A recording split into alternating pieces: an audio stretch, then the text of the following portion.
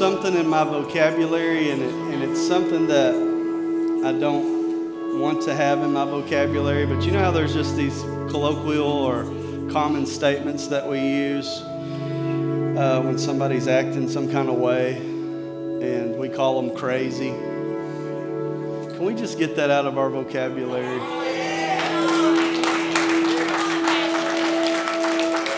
Because you are not a doctor, and you do not need to be given that diagnosis to folks. And God's telling me I need to quit giving folks that diagnosis. And the next time I say crazy, it'll be because somebody's got crazy faith or crazy love or crazy giftings or they're crazy good or something to that effect, because that's just something that's just gotta go.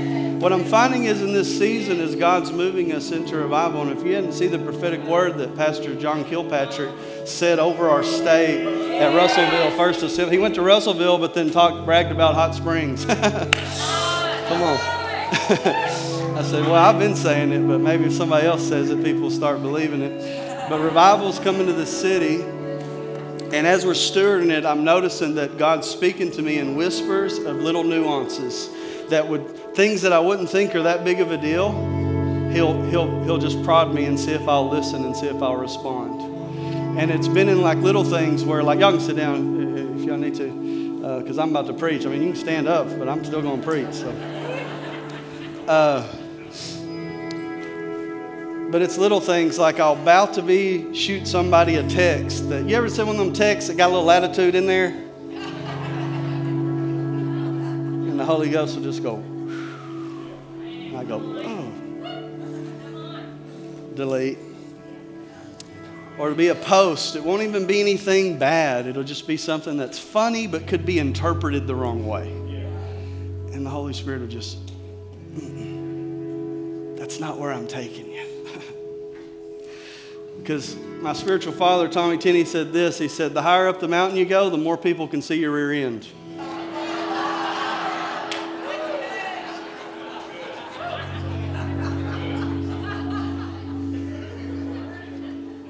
So the higher up we go, guys, the more careful we're going to have to be.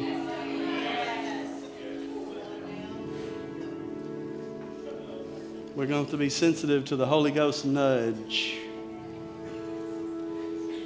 Because if we're faithful in the small nudge, He'll give us the big nudge. So we're learning what it is to steward this. And I just want to say this. I've been connecting with pastors all over the nation. I'm not going to go into great detail with it because I preach long anyway, and if I go off the course here, y'all could be here all day. That's when you're supposed to say, oh, come on, Pastor, come on, man, give it to us, come on, yeah, oh, okay, then I'll go ahead and tell you the whole story. No, but God just did some really neat things and connected me with different people, and it's just something that God's been doing. But every time I'm connecting with someone, they jump on our live stream or Facebook or YouTube or whatever. And every time they jump on, they never, ever talk about myself or the worship. Do you know what they say every time? They say the energy in that room and the people there. And that's what they want to know about. They always want to know about y'all. And I'm like, what am I over here? You know, I'm preaching some good sermons. I got some good material. But I want you guys to understand that this ain't about us building a platform for me to get some kind of whatever. That we're all in this together. I might be more visible, but people are asking about what's going on in your heart and how you're connecting and the energy that you're bringing to the room and how you're praying it down. There's people in here, 15, 20 people setting the atmosphere before I even get my trash thrown in the dumpster out there. I'm just telling you. So I want you guys to understand something. I want you just to give yourself a hand clap in God and just say, I just want to say thank you. Thank you. Thank y'all for being you. Because each one of you guys are solutionaries. You guys are solutions to problems. I had a friend that he had got promoted to a management position, and they moved him to another state. And so we had this, exciting time. I was like, yeah, man, that's awesome. You got promoted and this, that, and the other. And he got there, and he was like, this place is in shambles. So he calls his manager that sent him there, his regional manager, and said, hey, man, this place is terrible. And he said, why do you think I sent you there? See, you're not just walking around like some kind of whatever. You're an answer to a problem. You are a solution. See, I think we've done the people of God a disservice because we've been so busy telling them that they're the problem that the church has actually believed that they're the problem. And we've created doctrines about how totally depraved we are. And we forgot that we carry the ark of God on the inside of us. We carry the presence of God on the inside of us. We are the ones that will finish the Great Commission of God. God didn't say, you guys step to the side because y'all are so pitiful, and I'm going to go and preach the gospel in all the world. He said, I got a gang of angels that can handle this because y'all are too pitiful. No, he saw our weakness in frame and says, this is where I put my treasure, is in earthen vessels. And if treasure can come out of an earthen vessel, it won't be about the pot, it'll be about the glory that's on the inside. That God sees you as a solution, if you can receive it. So if you're a solution, where's the first place he's going to put you? In a problem. But we get so sideways about the problem that we forget we're the solution, and we become part of the problem because we start complaining. And when I'm complaining, guess what? I rob myself of the opportunity to solve the problem. That I actually let the evil of the problem come in me and agree with the devil's report of that thing, and my complaint becomes glorifying the devil instead of giving God the glory that he deserves. That's why I cut the news off, man. You get so mad you want to throw something through the TV. The news cycle ain't going to determine my happiness. Because I'm going with God no matter what, who does what or who says what. I ain't worried about all that.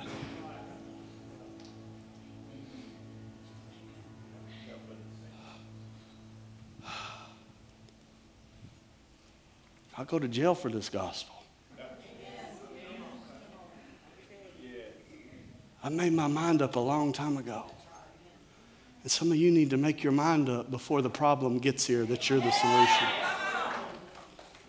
Tell people Jesus didn't die on a cross. He died in a garden when he said, God, not my will, but your will. See, we don't die in the garden, so when we get to the cross, that's why we always run tucked tail and afraid. If you'll die in the garden, you already made your mind up you're going to the cross.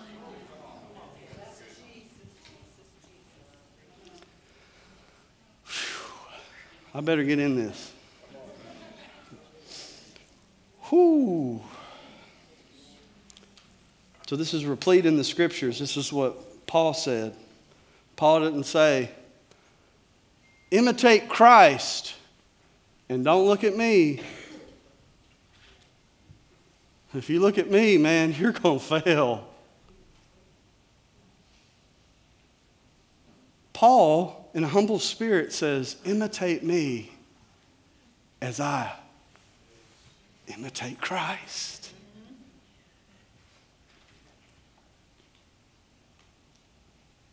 That you are the solution. You're not the problem. And your duty is to imitate him. And guess what? He'll give you the grace to do it. And it won't be perfect. It won't always look right. But it's an invitation. Security removed this man from our sanctuary.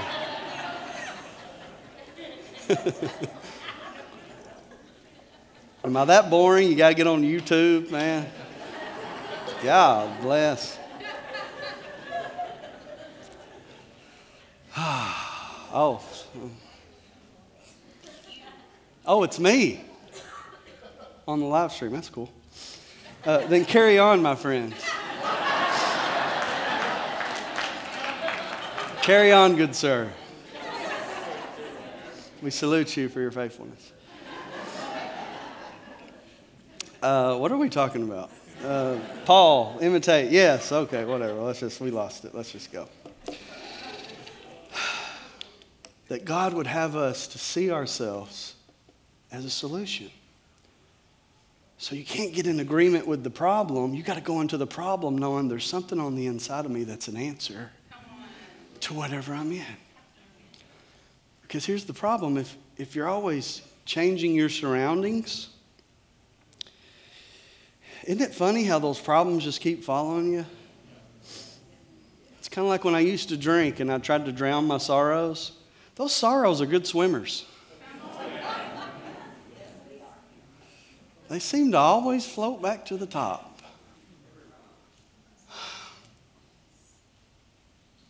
But let's change our mindsets and realize that the problem is a setup from God for Him to show out through His grace and through His power so that we could display the radiance and the glory of God. There's a scripture that says, can a nation be saved in a day? The Bible's always asking us questions to see what our answers will be. See, that question isn't for you to reply no. That question is an invitation for you to step into the impossible of God and to agree and say, God, if you're in it, a nation can be saved in a day. And it's that kind of faith that will keep you in the pit and in the prison where we find Joseph is at. That there is a blessing of realizing that it's not the situations that changes God's opinion and gaze upon you. That because you went through a tough time doesn't mean God doesn't love you or He's not for you. He's right there with you and He's looking upon you. But what the problem wants to do, let me get some help. Zach, come here. Josh, don't you get too comfortable over there either. Anybody else laugh, I'll grab you too. Come on, man, what is this? All right, you're going to be the Lord. All right. And you're going to be problems, okay? So the Lord is always looking at you. And this is not prophetic. We're not speaking that over here. Okay. All right. And so this is distractions and problems. So all these distractions and problems want to keep me from looking at Him. And so what I've got to learn to do when I'm being distracted. Now you got to do better than that. You're the devil here, man. And and I've got to learn from every angle what it is to see the face of God and to see through the devil and through the problems to get my eyes on the face of God. Because if I can see the face of God, I know the plan and I'll know His countenance over my life. I'll know what I should look like, how my face should be. But I've got to get good at learning what it is to not get into the distraction. Because if I get into the distraction, it won't be long that I'll start agreeing with the devil's report on my life, and then the problem gets a hold of me so much that I forget even God's even with me anymore, and I'll allow the problem to drive me from God. So what we have to do is we have to realize that God's gaze is always on us. It's just from the angle that I'm at, I can't see Him right now. Okay? So I've got to get creative and create a pursuit in me that overcomes obstacles and problems and positions me to always look at the face of God. So I'm learning what it is to do that. Because how many of you know, man, you'll be having a good day and somebody will get sideways with you. They'll get crazy on you. Somebody will cut you off while you're driving.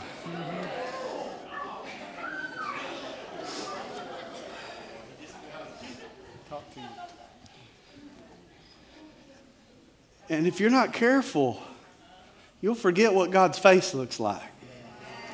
Because there's something about when Moses went up to the mountain and had a talk with God, he came down looking like God. That the blessing of God that was pronounced over the people of God in the Levitical blessing was that, may the Lord bless you and keep you, and may his face shine upon you. that word shine in the original language means smile. That when you're smiling, you're shining. But the only way I can see that is I've got to keep my eyes on the one who's already looking at me. And that's the beautiful thing is that he's already looking at me.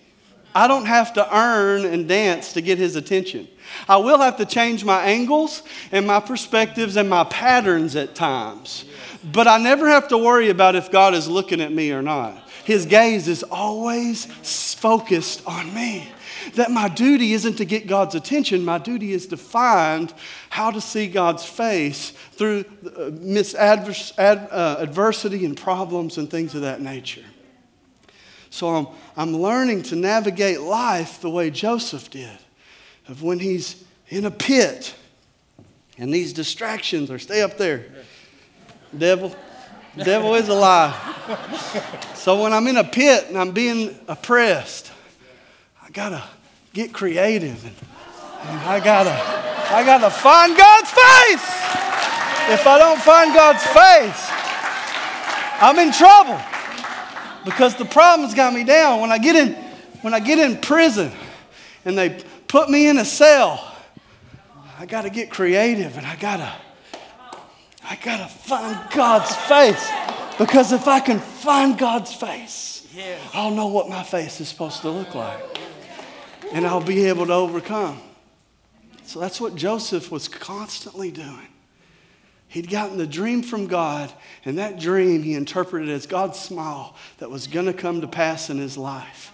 And no matter what the enemy tried to do to muck it up, and I want to say this, no matter what you try to do to muck it up, I'm going to tell you something. God's plan is still going forward. God isn't on plan B, okay? He's not on plan B with your life. And it doesn't matter what it is. You just have to learn how to get creative, to keep finding God's face, to keep finding out his gaze. I love what Hagar said. When Hagar was run off, and here she is a slave, and she's running off with her child, doesn't know where to go, and she's out in the middle of the desert, and God finds her. And she says, comes up with this name for the Lord, which is El Roi, which means the God who sees.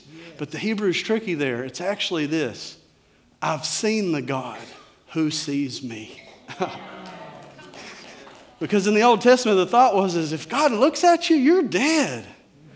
But you know what Jesus reveals to us? If I don't look at God, I'm dead.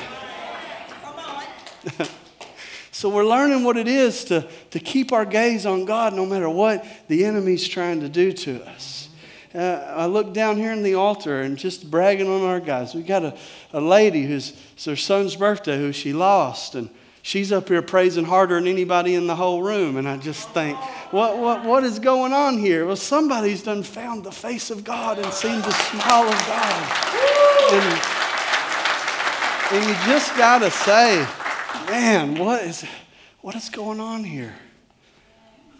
Well, people are getting good at finding God's face. That's what it is.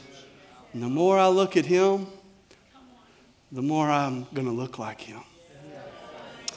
So Joseph is learning. I'm not going to sit in God's chair, but I am going to stare in his face. And I think the enemy's response that Joseph so wisely avoids is he never tries to get in God's chair. See, we all think we can rule better than God. You ever done that? God, why'd you do this and not do that? Why are you doing this and not doing that? And God's like, no, that's my chair. I need you just to keep looking at my face. I need you to keep mimicking my image. Well, why is it this? Why is that? No, your chair is not the judgment chair. You don't get to judge. You don't get to do any of that.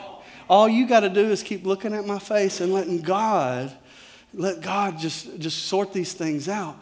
But all these things and all these stories and all these things that we're finding in the Bible are just further evidences that God is still on the throne and that somehow he has a way to work it out. I want you to think about the Bible Joseph had.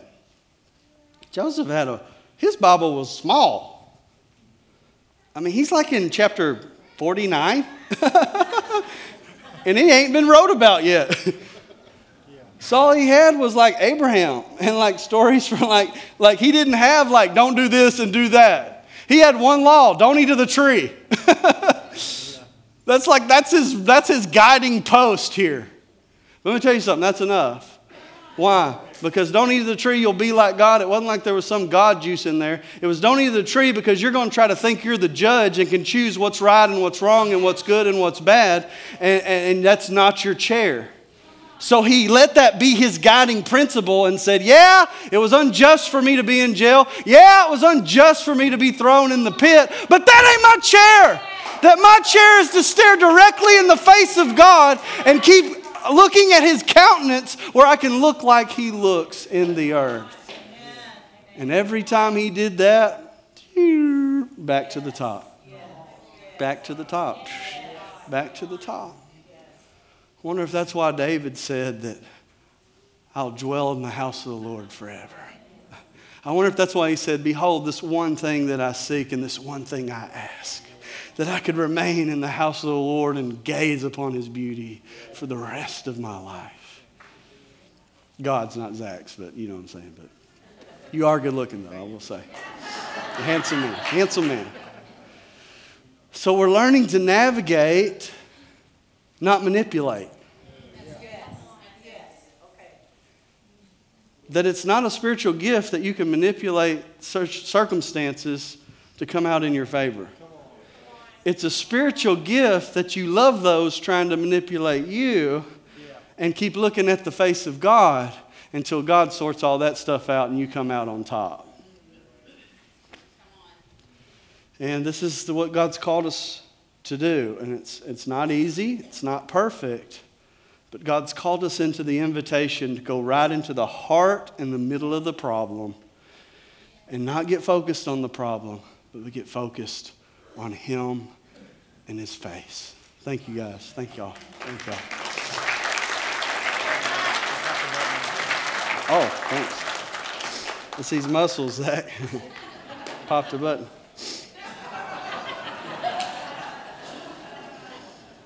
Sorry. So there's something here that, how many of you know that your testimony or your reputation will precede you? And Joseph, this would have been in most cases a capital punishment when Joseph was in slavery at Potiphar's house and rose to the top. This would have been capital punishment, but he wasn't killed. Some scholars believe is that because Potiphar's wife had a pattern of doing this, that he would have been killed had he given in, but there was something there that they knew wasn't right, and so Potiphar goes into prison, or Joseph rather goes into prison, and just like every time, just finds favor in the prison house and becomes committed over the running of a prison. Which just goes to show that you can have character anywhere, and it's never too late for God to do something big in your life. But remember, Joseph's original, how we're introduced to him, is that he was a dreamer.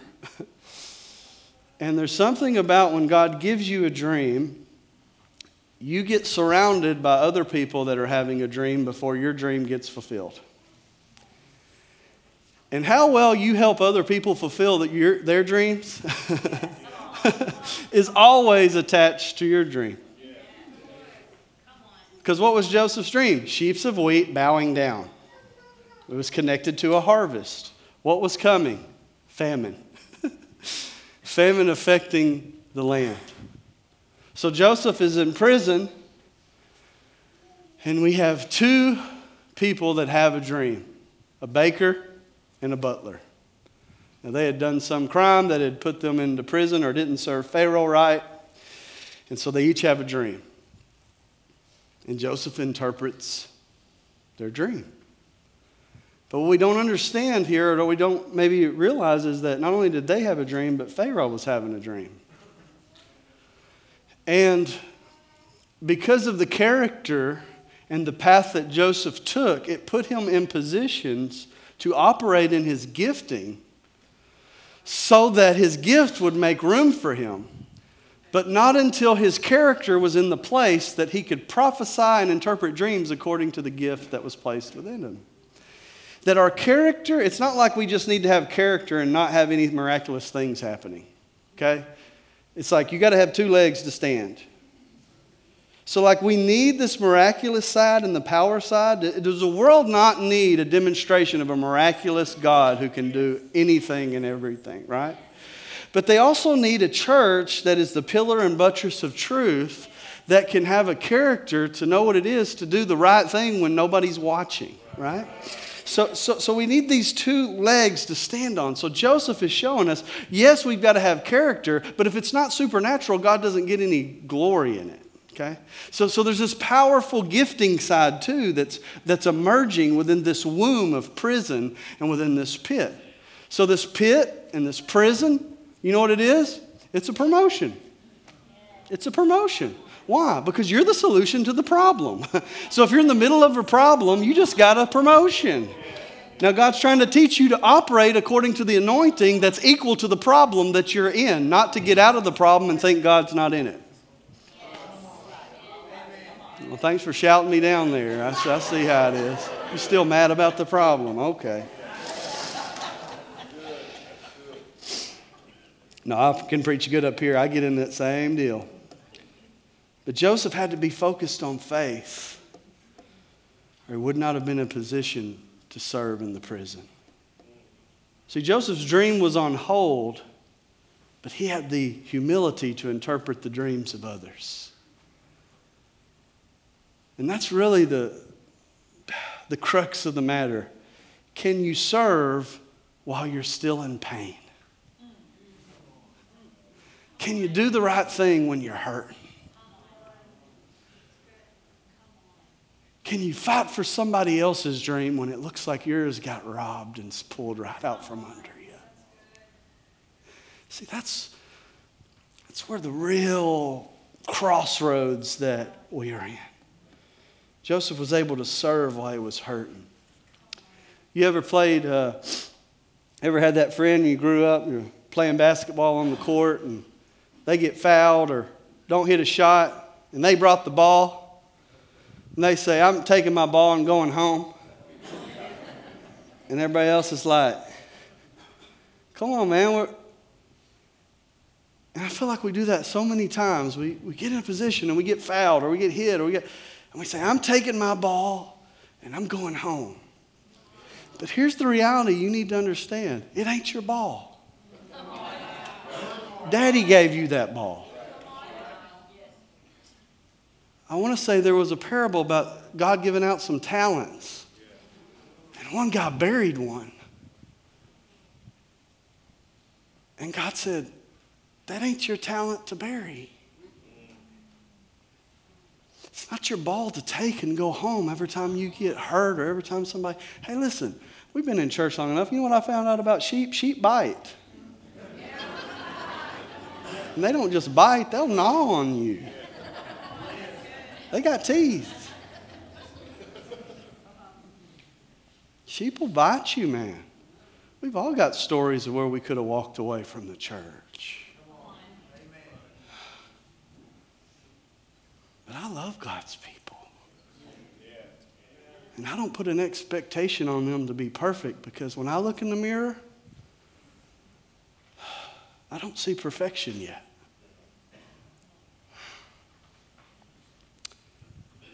Matter of fact, it reminds me of what I need to be working on. Because I don't look all the way like Jesus yet. And it's like the great theologian Michael Jackson said. I'm starting with the man in the mirror.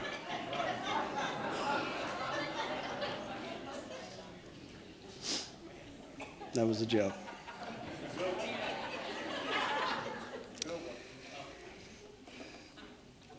If you've ever been in the hospital or what do the doctors tell you now? It used to be, don't move, just lay there, rest, and heal up. Now they'll split you wide open, give you a pillow, tell you to cough and do every kind of thing, and get up and start walking. Because the sooner you start moving while you're in pain, the sooner the healing process starts.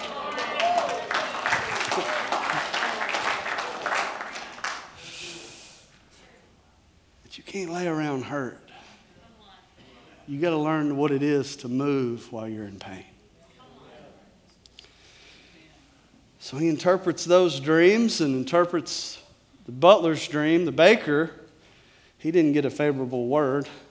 His was, you're going to die, man. It happened.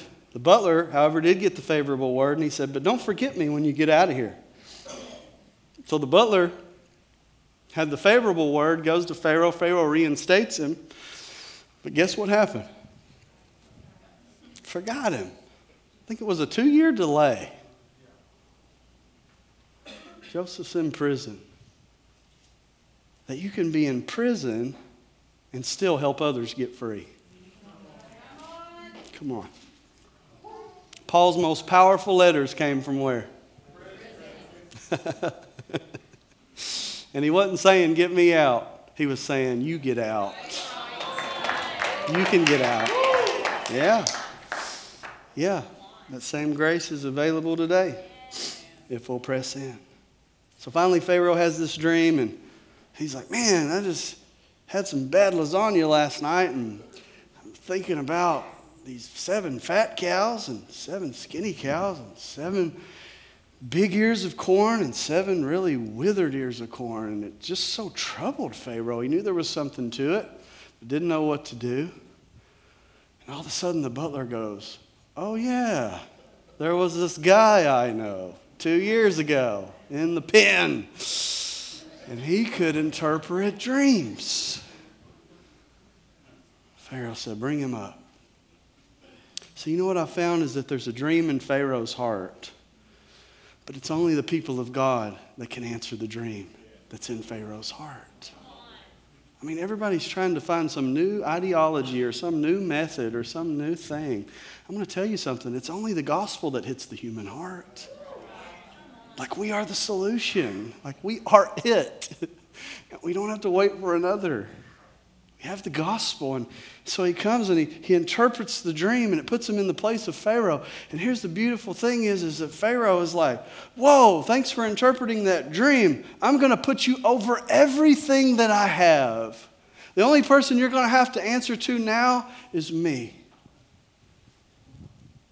And the Bible says that Pharaoh takes him around all of Egypt in his chariot.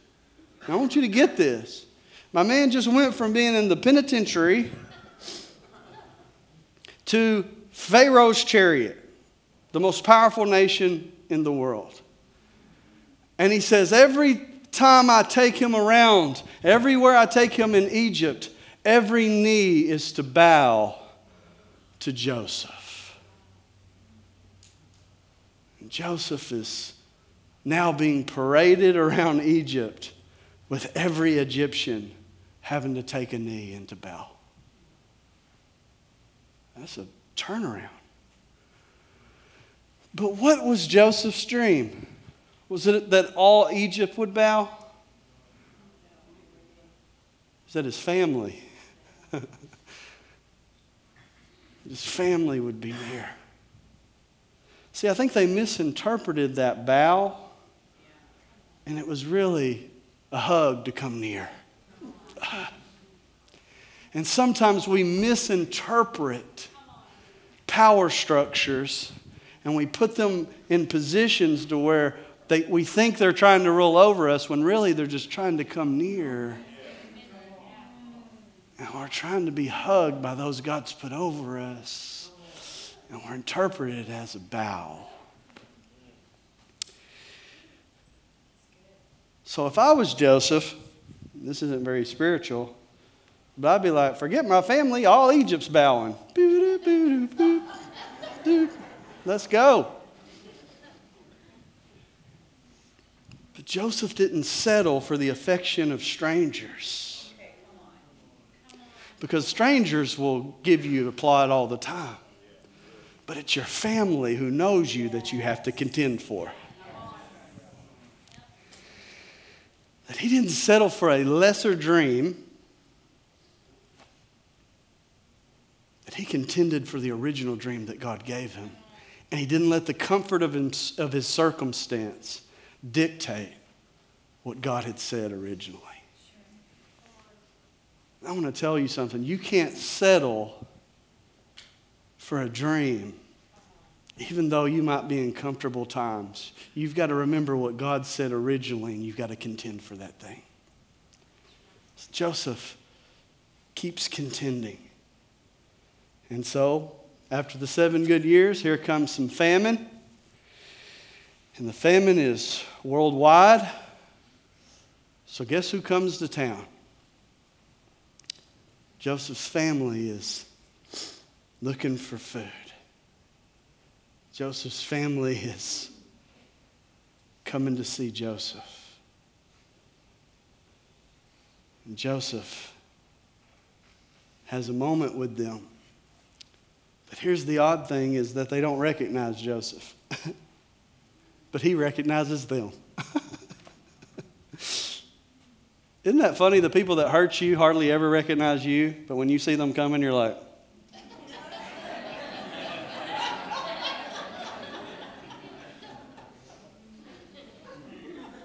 you again. Who are you? You know, back in 1982 when you...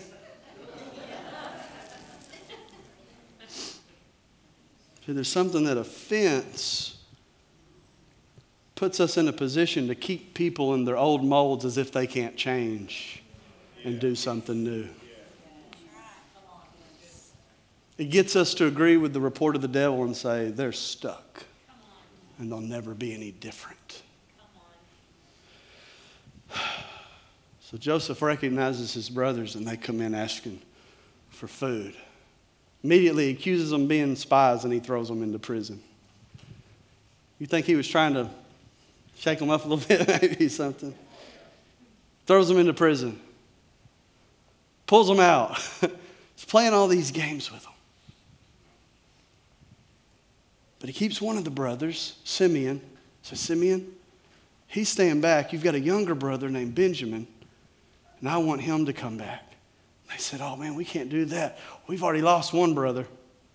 If we lose this one, Dad ain't going to make it.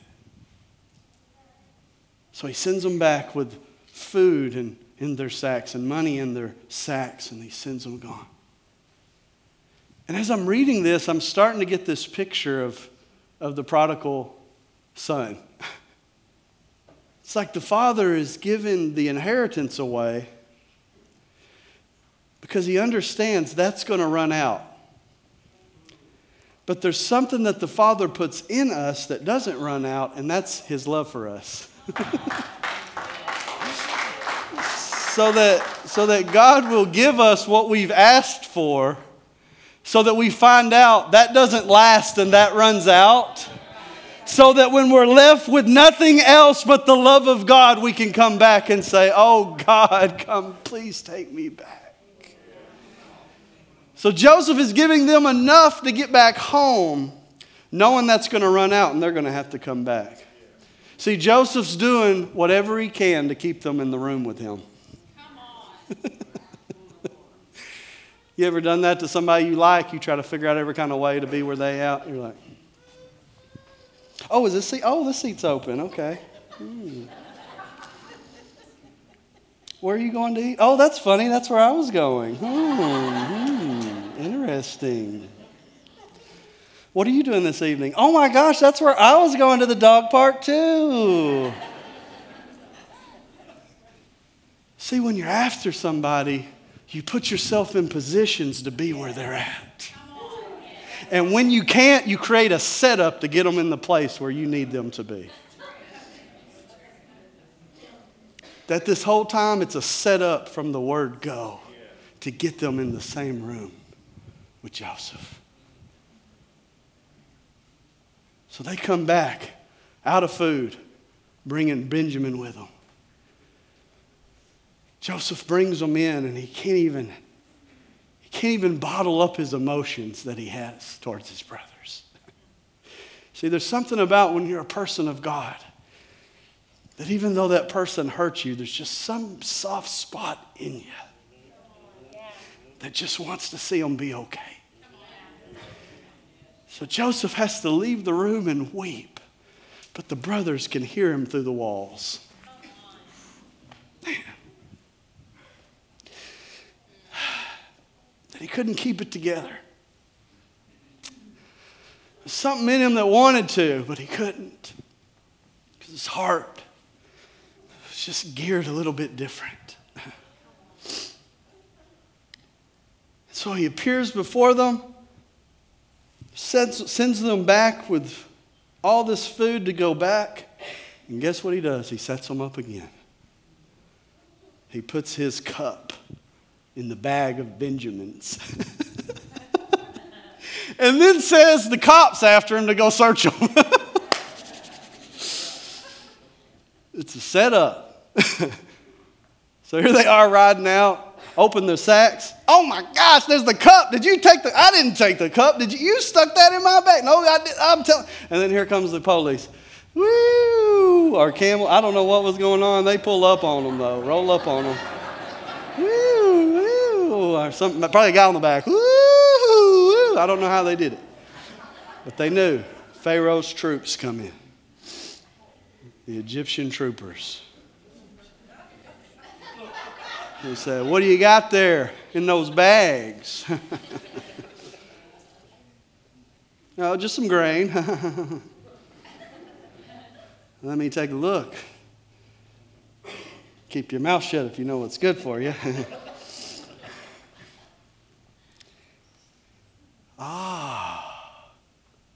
Joseph's cup. You guys you're in trouble. See, Joseph wanted to just bless them and send them off. But something in his heart created a scenario to get them back in the room where he could show them mercy. After all that hurt, but after all that looking at God, he had a heart just like God. After every pit, he learning to look up. He began to imitate the face of God, but then he also imitated the heart of God. And here he comes, creating another scenario where they come back in the room. But this time he can't hold it together. It was a setup. It was a setup. Genesis 45, verse 1. Joseph was no longer able to control himself before all his attendants. So he cried out, make everyone go out from my presence. No one remained with Joseph when he made himself known to his brothers. And he wept loudly. The Egyptians heard it, and Pharaoh's household heard about it. Joseph said to his brothers, I'm Joseph. Is my father still alive? His brothers could not answer him because they were dumbfounded before him. Joseph said to his brothers, come closer to me. So they came near. Then he said, I am Joseph, your brother, whom you sold into Egypt. Now do not be upset and do not be angry with yourselves because you sold me here. For God sent me ahead of you to preserve your life. For these past 2 years, there's been famine in the land, and for 5 more, there will be neither plowing nor harvesting. But God sent me ahead of you to preserve you on the earth and to save your lives by a great deliverance. So now, it is not you who sent me here, but God. Do you see what he did? He quit looking at the distraction and kept looking at God. Because there was a plan that was overarching in the story of God that was over what seemed to be the narrative on the earth. That there was a salvation plan that God had planned and had arced. And because one man with 12 brothers was faithful, 2 nations were preserved, Egypt and Israel, in whom the Messiah would come. Don't you ever ever belittle your life and your faithfulness unto God, because your life could be preserving a nation, because what God did then, he still does now. Could be preserving family just by your faithfulness. God sent me ahead of you to preserve you on the earth, to save your lives by great deliverance. So now it is not you who sent me here, but God. He has made me an advisor to Pharaoh, Lord over all his household, and ruler over all the land of Egypt. Now go up to my father quickly and tell him, this is what your son Joseph says. God has made me Lord of all Egypt.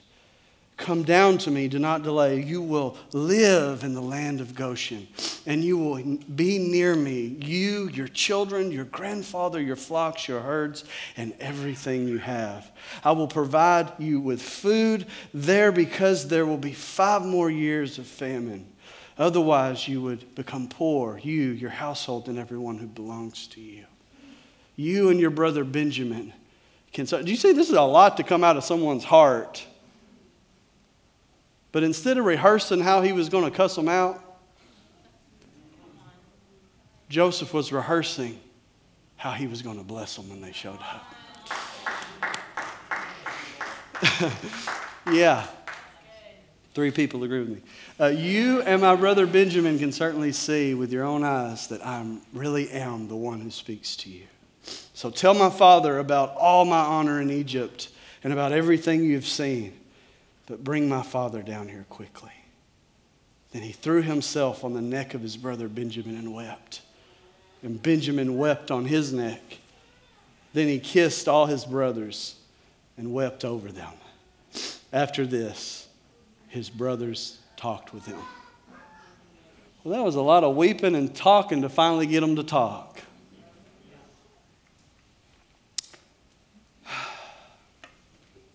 What a heart in Joseph. See, Joseph had the father's heart because he kept looking at the father's face.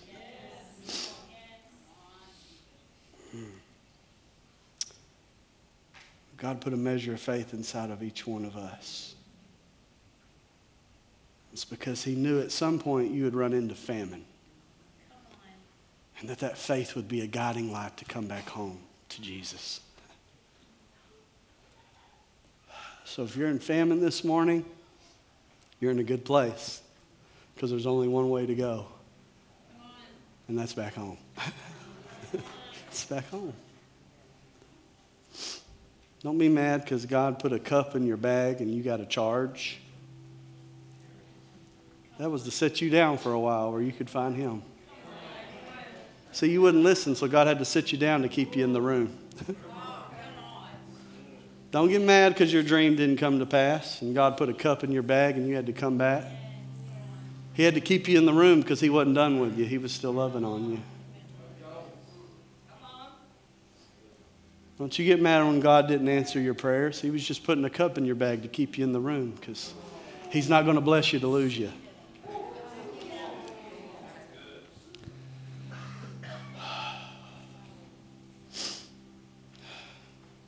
He's put you in the room today. Aren't you grateful? Would you stand to your feet? God, we just lift our hands all over this place. God, anybody we need to forgive, God, we give them to you. Because it looked like they sent us here. But at the end of the day, it was you that sent us here. God, you go to great lengths to put your children in the exact place that they need to be. And it looks like a cup in our bag that gets us arrested sometimes. But it keeps pulling us back to a room with a king that loves us. So God, we give to you every adversary. God, we forgive whether they change or not. It ain't about them changing. It's about me being right before you. And forgiveness doesn't mean I get back in some toxic relationship. It means I'm letting them go to not hinder my destiny and the things that you have for me. So God, you got us in the room. And you had to do some crazy things to get us there. Some people did some crazy things to put us there. But that's okay. Because what the enemy meant for evil, God meant for good. God, you meant for good. So we leave here today knowing that all things work together for the good. To those that love you and are called according to your purpose. And he who has not withheld his Son from us, how will he not freely give us all things? What shall we say to these things? If God be for us, who can be against us? In Jesus' name, in Jesus' name. Give somebody a high five, tell them you love them. We'll see you tonight, 6 o'clock.